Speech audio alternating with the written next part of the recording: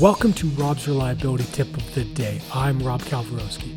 This week's tips come from a planning, scheduling, and CMMS Q&A with special guests George Williams, Cliff Williams, James Kovacevic, Joe Schmidt, and Stuart Ferguson.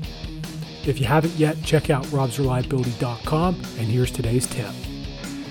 What is the right level of detail? Some believe that you have to have every single step, every single piece of information in there. Others believe that, we hire skilled people and we just got to put in enough to get them to do it consistently. I think there's a balance we got to strike.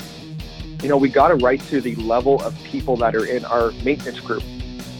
But, talking with Jeff this morning about that same thing, he made me think a little bit different about it.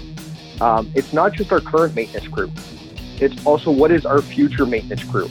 So if we have a high level of retirees that's coming in, we need to be writing those job plans at a level of detail that'll support the apprentices, the newer people coming in.